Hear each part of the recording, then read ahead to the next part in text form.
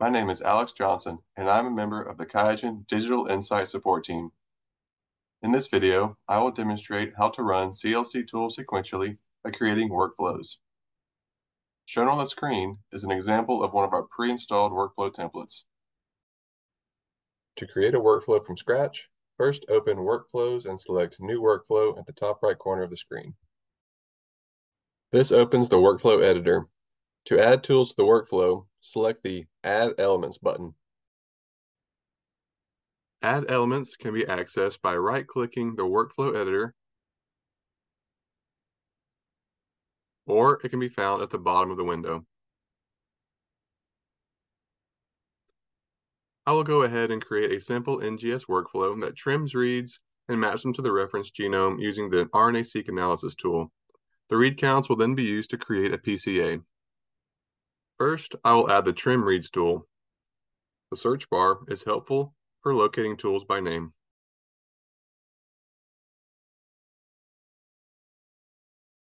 The inputs connect to the top row, and the outputs come from the bottom row. When the text in a cell is red, this means that the input or output is missing and the workflow cannot run. I will add a workflow input element to the sequences cell so we can add the sequencing reads to the workflow.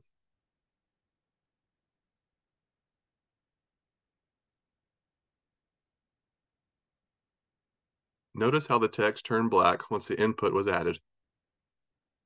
The iterate function allows the workflow to process each set of reads as its own batch. Please see our other video on workflow control flow for more details on this tool. Now we'll add the RNA-seq analysis tool in the PCA for RNA-seq tool.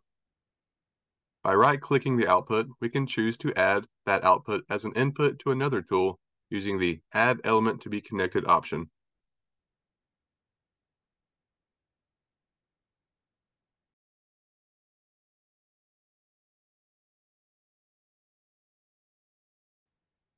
In a similar way, the Collect and Distribute function can be added using this option.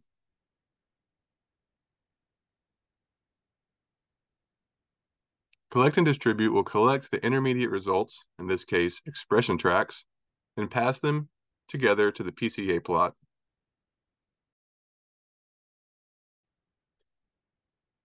Inputs can also be connected to tools by drawing an arrow using a left click and drag motion. Here I will connect the gene expression tracks to the PCA for RNA-seq tool using this option. Finally, I will configure the PCA plot as an output. To do this, right-click the PCA plot cell and select Use as Workflow Output.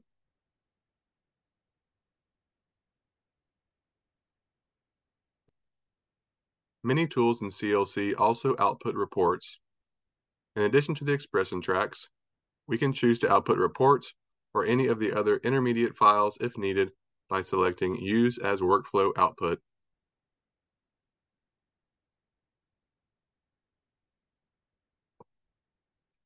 Only compatible inputs are accepted when building a workflow. Notice what happens when I try to add a report as a sequence read input.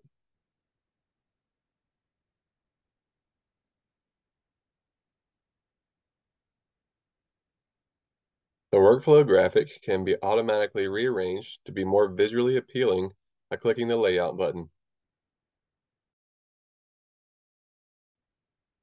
Once the workflow is complete and all necessary inputs and outputs are configured, we can then save the workflow.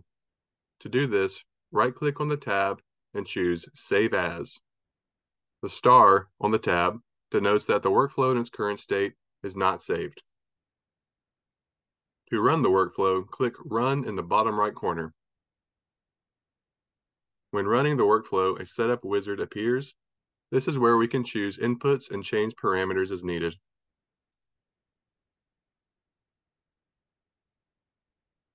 Here we are selecting the sequencing reads as input. And this summarizes the batch overview. And now we are selecting the reference data for the RNA-seq analysis tool. The gene track is next.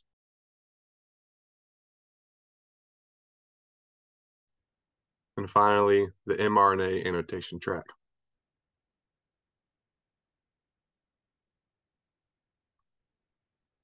You can choose where to save the output files at the end of the wizard.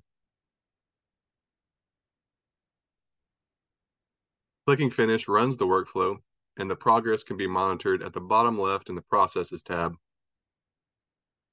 You can open a log to monitor the progress in more detail.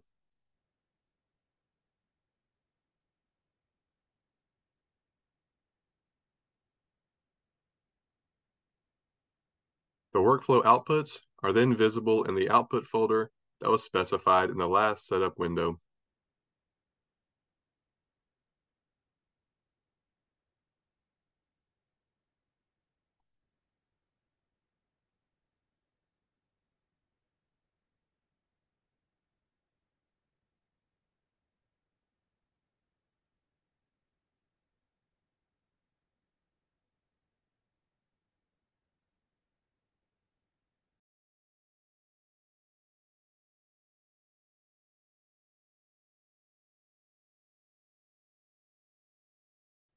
If you have any questions or concerns, feel free to reach out to the QIAGEN Digital Insight Support Team through email, chat, or phone.